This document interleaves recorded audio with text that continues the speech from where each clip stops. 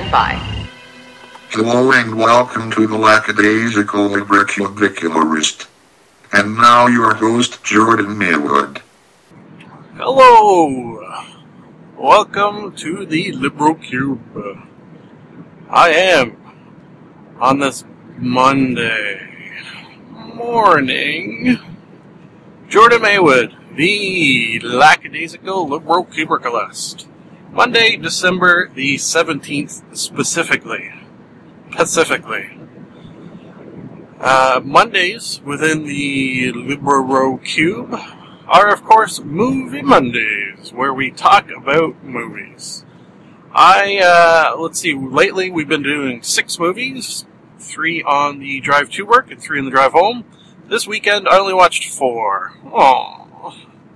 So, what I'm going to try to do is to get all 4 in on the drive to work, aggressively. You feel me? Alright, so, let's jump right in, feet first, with today's sponsor. Ha! You thought I was going to say jump right into movies. No! We got to be sponsored, people. How else do we afford putting out a podcast of such high quality without sponsors, right? It's impossible. Or at the very least, improbable. Okay, so today's sponsor is Your Baby Toe. That's right, Your Baby Toe is today's sponsor. Does it make sense? It does to your baby toe. Movie The First. A little film called House of Nine. Available on Canadian Netflix. Quite possibly and likely available on American Netflix as well. As we have discussed, Canadian Netflix library is not quite yet up to par with the American one, simply because they have not had the time to build up their library that the American version has. It's kind of sad that Netflix can't just have one library and use that throughout the world. But there are laws in place apparently preventing that, which sucks the big one. So House of Nine, the only star I think that you will recognize is Mr. Dennis Hopper, who plays a priest. The rest of the, 8 actors, makes sense. 8 actors I didn't recognize any of them, I don't think, anyway. It was okay. It's a story that I have seen before, basically, in that it's a group of people who are sort of locked up for all intents and purposes and put in a situation in which only one will survive. So I think that has been in a Saw movie, fairly certain. And the other one that I can remember it is a pretty horrible movie with Val Kilmer. What was that one called? I can't remember, but it was like a bunch of people locked in a steam room. So same basic premise. In fact, in this movie, House of Nine, the house, mansion thing that these 8 people were locked in slowly got hotter and hotter, sort of the premise behind it is that these 9 people were kidnapped, have no sort of affiliate. Well, you know what's weird? The sort of guy who kidnapped them had a little recording right at the beginning where it said, none of you are affiliated with one another, so don't think that's why you're here. But then one of them were a married couple, so I'm pretty sure being married is being affiliated with one another. Stupid. And then the reason that they're in this house is that for $5 million, whoever is the last one alive gets $5 million, blah, blah, blah. Alright?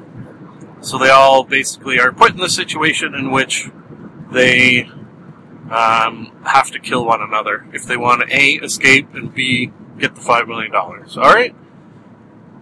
It's been done. This did it okay, Lee. It wasn't a bad movie. We'll go 3 out of 5. I enjoyed it while I was watching it, but would not watch it again, which is kind of what I use my 3s for. my 3s out of 5s.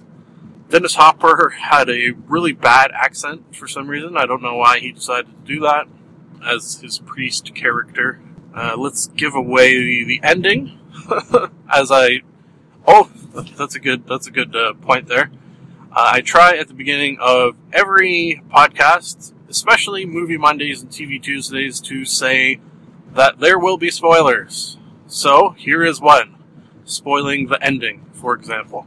If you have not seen this movie and listened to this ending, don't feel too bad because the movie wasn't that great.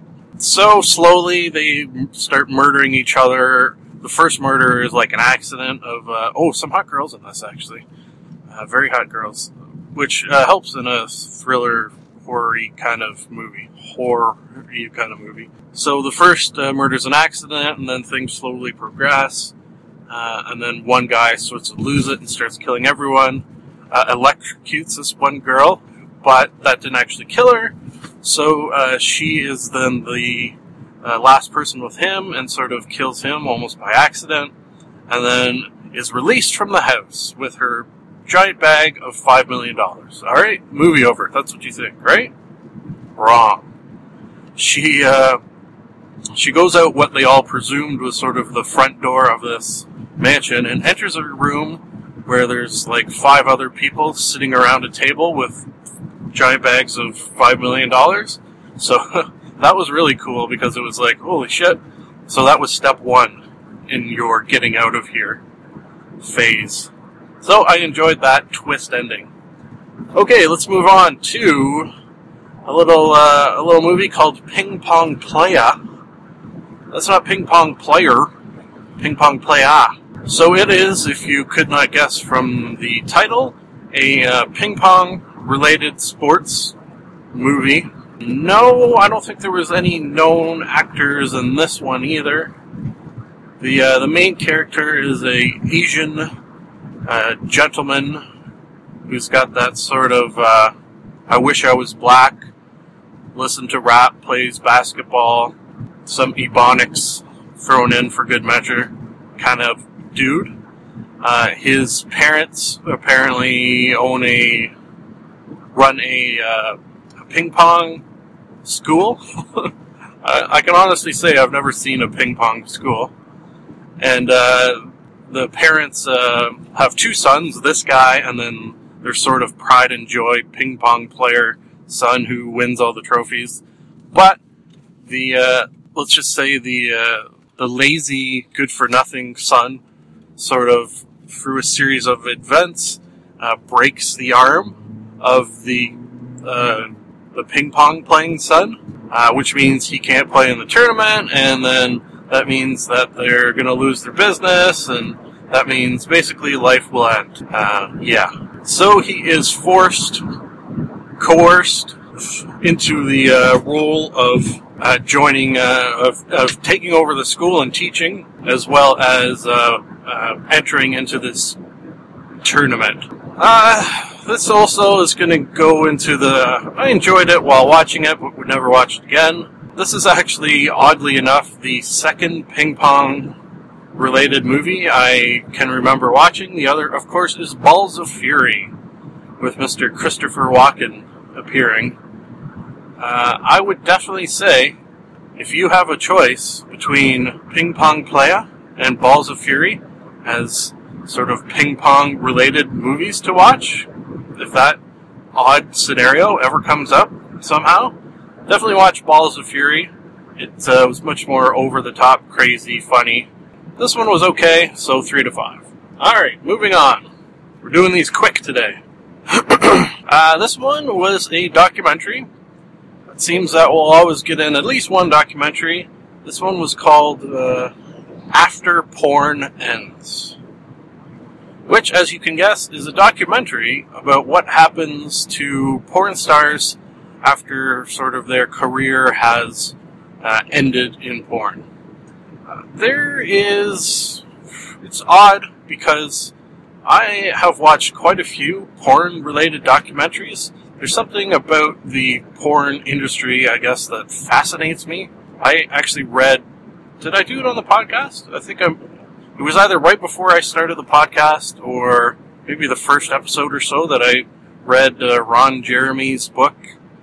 I forget what it was called, but it's just for some reason I have an interest in the sort of behind-the-scenes porn industry kind of stuff, let's call it. I don't know. It's interesting. It's an interesting world, I think, just because it is such a different world than what your average Joe Blow, Joe Blow, lives in. So, that's what makes it interesting. This one was different in that it did not focus on what porn stars in their average daily working lives sort of are. It did touch on that, of course, but it was more how the industry apparently, and I've heard this before in other porn documentaries, how the industry sort of chews you up and spits you out pretty quick, especially if you're a woman, that like 2 years in the porn industry is normal for a woman because it's such a rough life, apparently. So that's sad. I wrote down a bunch of people who appeared in it. So maybe if you are a fan of porn, you'll recognize some of these names. The only one that I knew, I don't want to say knew, but may have viewed before, is Miss Asia Carrera, who she was cool because she apparently has like her PhD or something or other. It seemed like a smart cookie. She was, out of all of them that spoke, one of the few who, and even as she described it, did not let the porn industry take advantage of her. She took advantage of the porn industry, meaning that, like, she would direct her own movies, sell her own movies, make her own products, just sort of had a real good business savvy. So she did not leave after, 2 years with no money. She kind of knew how to take advantage of the system. So good on her. Tiffany Million was another one. Chrissy Morin. She was weird because she was a big religious type person. So that was odd to be someone in porn who is very religious. Let's see. There's Mary Carey. Raylene. Raylene looked, and I googled this, but I couldn't find it. But in the television show Rescue Me, there was a girl who dated Lou, who kind of took him for all his money, and they look a lot alike. So I kind of thought it was her, but when I googled it, I couldn't figure out if it was or not. So if that is the case, and you know it is the case, maybe email me at the address provided in the closing credits, because I am curious. If they're not the same, they look very much the same. Then Sika, Houston, and there was 2 guys. I only wrote down one of their names, Randy West. I forget what the other guy's name, and didn't write his name down. So quite a cast of characters there, and they are all sort of doing different things with their lives. Very, very interesting. I'm gonna go 4 out of 5. Yeah, a solid 4. Definitely a solid 4. Okay, let's get in the last movie. Last movie called Solitary Man, starring Michael Douglas. The only other person that I recognized from the movie, and I didn't write down her name, of course, is the mom from Weeds, which if you listen to TV Tuesday episodes, you will know I am currently watching Weeds, so I like that. This follows Michael Douglas, who's sort of, I think the proper term is an aging Lothario, sort of a dude womanizing guy who, because of his womanizing ways, has turned into a sort of lonely old man. Sadness. Lonely old man who has sex with lots of women, so it's always that sort of 2 sides to a coin where he would probably much more appreciate the family life and having a loving family and what have you, whereas the loving family man would probably not mind going out and having sex with lots of beautiful women. The 2 sides of the coin, that the grass is always greener on the other side sort of thought there. Also, Danny DeVito was in the movie, who was good as usual. So it involved Michael Douglas at the beginning of the movie sort of gets the news from his doctor, not even news per se, that he did a test on his heart and the doctor didn't like the looks of it, was how he described it, so wanted to do further tests. Michael Douglas, being of that, 60-something age, is not happy with this. Sort of goes through that phase of hating his age. He does not want his daughter to call him dad, does not want his grandson to call him grandpa, because he feels, I think, his mortality, he is on the prowl for beautiful younger women. He, at the time, is dating the girl, the mom from Weeds, and takes the mom from Weeds' daughter to college to check it out, because apparently he went to the college and has some ins there, knows some people, greases some palms or what have you. And then, of course, he ends up having sex with the 18-year-old daughter, and that sort of sets things in action that basically ruin his life. Gets pretty depressing. Reminds me, if you combine this movie with one of my favorite Michael Douglas movies, Falling Down, you could have a good movie in which a man's life is ruined, and then in Falling Down, he takes it out and loses his shit, and awesome shit happens. Yeah, that's it.